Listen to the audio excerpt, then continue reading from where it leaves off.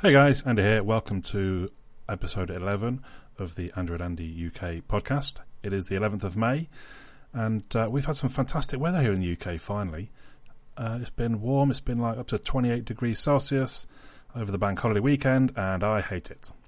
Aside from the fact that I was working all the way through the bank holiday weekend, I just generally don't like the heat, so I do have an air conditioner in my room. So I've been off today and I was off on Tuesday, and I've generally sat in my room with the aircon on full blast, keeping myself nice and cold. Anyway, I hope you out there have been enjoying the lovely weather, and long may it continue. I prefer it to sort of rainy weather. I'd be happier if it's kind of, 19, 20 degrees with a bit of sun. It doesn't need to go as high as 20. That's just getting a bit silly really, isn't it? So if you subscribe to me on YouTube, which I would imagine you do if you're listening to this podcast, you'd have seen last time I did a podcast I'd got hold of the Redmi 5 Plus. And this time, I've just finished using the Elephone S8. Thanks once again to mine, who basically lent me his phone. He was ordering a new phone, so do you want me to deliver it to you and you can review it and say, oh yes, please mate, that's very generous. So I really do appreciate that he does that. And it was actually a very nice looking phone. It was £170 all in. I don't have to pay any import tax, which is quite good. It's always a bit of a lottery when you're importing from China. You could end up with kind of 10, 20 odd pound, if not more, in import tax. But luckily I didn't have to pay anything. And the big sort of selling point for this device is the gorgeous edge-to-edge screen. So it does have a chin where the home button is housed, but apart from that, the sort of top, the left and the right, there's basically no bezel at all. It goes right up to the edge. And it is a very nice screen, aside the fact that it's not very bright, which I did notice when I went and did a bit of filming outside in one of these hot sunny days. It was really quite hard to see what was on the screen. But indoors, in kind of in the UK, like 90% of the time, if not 99% of the time, it looked a fantastic screen. The colours were really good, nice and bright, vivid, and all that sort of thing. So then it was just down to the performance, and actually the performance was very, very good as well. It didn't benchmark quite as well as the Redmi 5 Plus, but there was no lag. That's the main thing. In general, day-to-day use, and I did a little bit of gaming on it just to sort of test how that was and how it performed. It was fine. So if you haven't seen it, obviously do go and have a look at the videos that I made. I did a camera test against the Redmi 5 Plus, which was quite interesting in itself. The detail was with the Elephone, but the sort of colour was with the Redmi device. So I thought it was quite an interesting test, actually. The other big news, going back sort of 3 days ago, Google I/O started. If I'm honest, I'd totally forgotten it was on and I missed it. I was off on Tuesday and I think the keynote started about 4:30 UK time. I think I'd literally sat around just wondering what to do at that point. I could easily just tuned in and watched it. So I was a little annoyed that I'd forgotten it was on. But obviously I've been catching up through the videos on YouTube and such of what was announced. The big one, I suppose, was Android P has hit the beta on 11 devices. If you want to know a little bit more about which devices and things, have a look at AndroidAndy.uk. I just did an article on it. I listed the 11 devices. I think it's quite interesting. There are things like a Xiaomi device, there's a OnePlus 6, there's the Essential phone, I think. There's a few different devices which you wouldn't particularly have expected. So I thought, well done to Google for doing that. That's it's quite different. Normally it's just been the Pixel devices. So what is different in Android P? I think the thing that's kind of grabbed headlines has been the gestures interface, and I guess it's kind of grabbed some headlines because actually it's kind of iPhone X style. The buttons along the bottom has changed. So it's no longer back, home and app switcher. It's now just a home button. Occasionally the back button as well, which as I think about it, I don't know why they need the back button. Just swipe left from the home button would have been fine as back, I would have thought. But the home button, basically you tap it to go home, you swipe up kind of with a short swipe to go to your app switcher, you swipe up with a long swipe and it can take you into your app drawer. Now the only problem I've actually found with the beta Android P is that bit itself didn't work with Nova Launcher, which is mine and many other people's launcher of choice. So a little bit of an issue in that respect, but for now I have just switched back to Pixel Launcher to get the sort of the full stock Android experience while using Android P.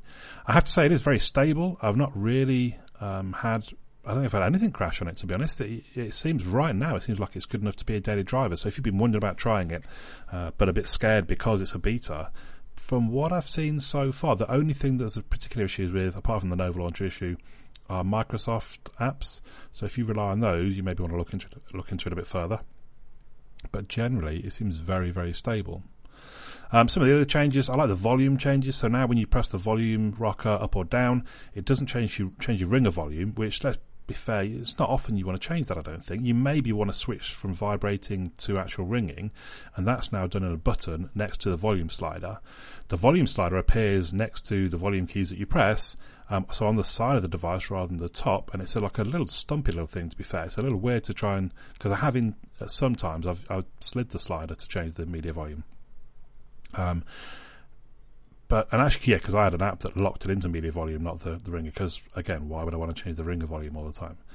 So that's quite a nice change. The notification styles, they look a little bit different, a little bit more rounded. There's a bit of colour on the notification toggles. There's a bit of colour in the settings menu.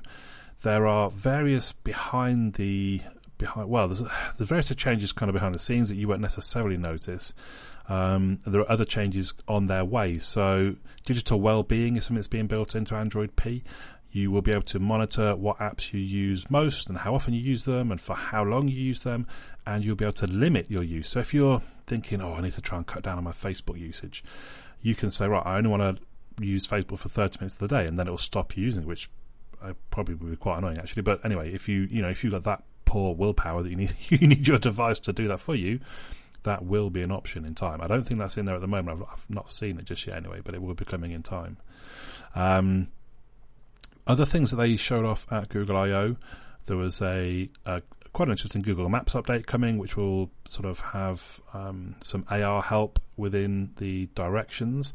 So they sort of pointed out that, sometimes you whip out your phone and say, right, I want to walk to so-and-so, and the first thing you've got to try and figure out is which way you're pointing, because it's not always, the compass isn't always that accurate, and usually you start walking down one road, and then you're sort of looking to check if that's the right way. And actually what you'll be able to do is open the camera up within the map, have this kind of overlay of it, arrows pointing you down which road you need to go down, and that won't be using the compass, that will be using the camera to identify the buildings. So that's going to be quite interesting. It looked pretty good. I don't know how long it'll be until that actually comes to us, but it does look very good. There were updates to Google Lens. If I'm honest, I can't remember exactly what they were. I mean, to me it looked just more of the same. I think it was things like you could point it at something and it would give you a few more options. So they showed like a mannequin wearing different clothes, and it would kind of tag the different items. You could tap those items, then it would say, these are other similar style shirts, and these are where you can buy them or something. I mean, it all looked very good.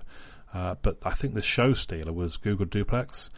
And it's certainly something that's generated a lot of buzz and discussion and maybe a bit of outrage even.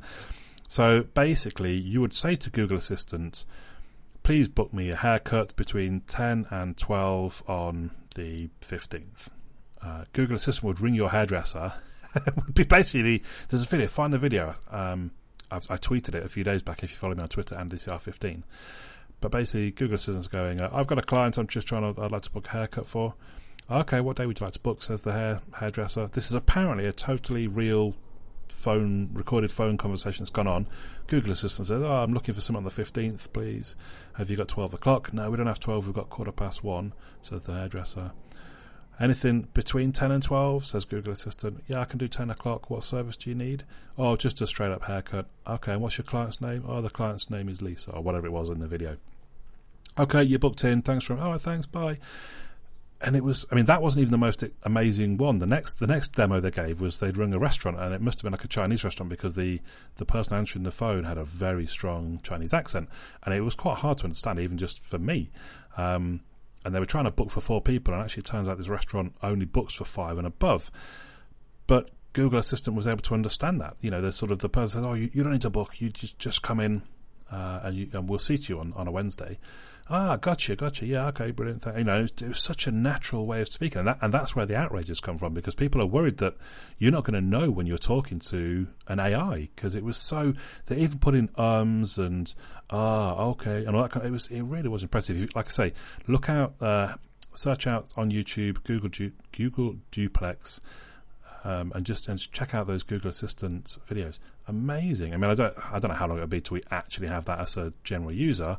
And I'm sure there'll be many people that wouldn't want to use it anyway. But it just, for me, the technology behind it is really quite staggering, and it does make you wonder about just our interaction with AIs and how that could be in the future. So yeah, pretty impressive stuff. Check them out on YouTube. If we move briefly on then to sort of like TV and movie stuff, Deadpool 2 is out on Tuesday. I can't believe it seems to have snuck up on me, that one, to be honest. I love Deadpool. When I watched that with mates at the IMAX, I came out of it saying it was one of the best movies I've ever seen. I really, really enjoyed it. Just the whole sort of the superhero element, the comedy from it. Loved it so much. I think part of it was just kind of the atmosphere of everyone in the cinema was enjoying it as well. I'm sure if I'd watched it at home by myself, I probably wouldn't have enjoyed it as much. But anyway, basically, yeah, Deadpool, big fan. So Deadpool 2 is out on Tuesday, and I'm trying to arrange with my mates how we're going to go and see it. I mean, some people are working, so it's just a bit of a headache. But hopefully in the next podcast I'll be commenting on that. And the only thing, I mean, I'm still watching other stuff that I've mentioned before. The Americans is doing really well, really enjoying that. Only a few episodes left now, really getting quite tense. And I've started back up going through Breaking Bad. So for me, Breaking Bad is probably the best TV show there's ever been. Just whatever way you look at it, kind of the storyline, it's a little bit slow at times, I'll give you that. But the storyline, the characters, the tension, and probably more important, just what I call the moments. So those times you're going, oh my God, when you almost can't believe something's going to happen, or you can't believe what is happening. It's just, it's, for me, like I say, it's the best TV. Probably Game of Thrones is up there, actually. Having watched Game of Thrones through a second time, I have an even better appreciation for it. But Breaking Bad, some of the best TV I think you can watch. So I'm watching that through on Netflix. And funny enough, the first time I watched it through, I wasn't what would be the word, live. I wasn't watching it as it was being aired from season 1. I caught up in, I don't know, maybe it was season 3 or something, and I started watching it. And I watched 2 episodes, and I wasn't really grabbed. I was kind of, not sure this is for me. And I left it, basically. It wasn't until the next season started again, and in some of the podcasts I listened to, they started commenting, Breaking Bad's back, and they started saying how amazing it was again. Then I thought, I've got to give it another try. So I did, and then was just hooked totally. I watched it all the way through, and thankfully it has a really good ending as well. So, I always worry about endings of TV shows. That's why I worry a little about The Americans and Game of Thrones, because they're great shows, and you don't want them to be let down by a sort of poor ending that makes you go, what the hell? But Breaking Bad didn't do that. Breaking Bad, great show, great ending. So if you haven't seen it, oh my God, you have to watch it, and do stick at it. Try and give it at least a season, because actually, the first few episodes I wasn't totally grabbed, but it is very, very good TV, really very good. So that's all I've really got for us this week, but it's been a couple of weeks since the last podcast. But yeah, I thought I'd better drop in and give you a bit of news about Google I/O, and that's it for now then, really. So if you do have any comments, come along to andrewandandrew.uk, hit the forum, and I'll try and reply to anything on there. If you're not subscribing to my YouTube, please do, Andrew and Andy UK. For now, my name's Andy. I will catch you all again soon.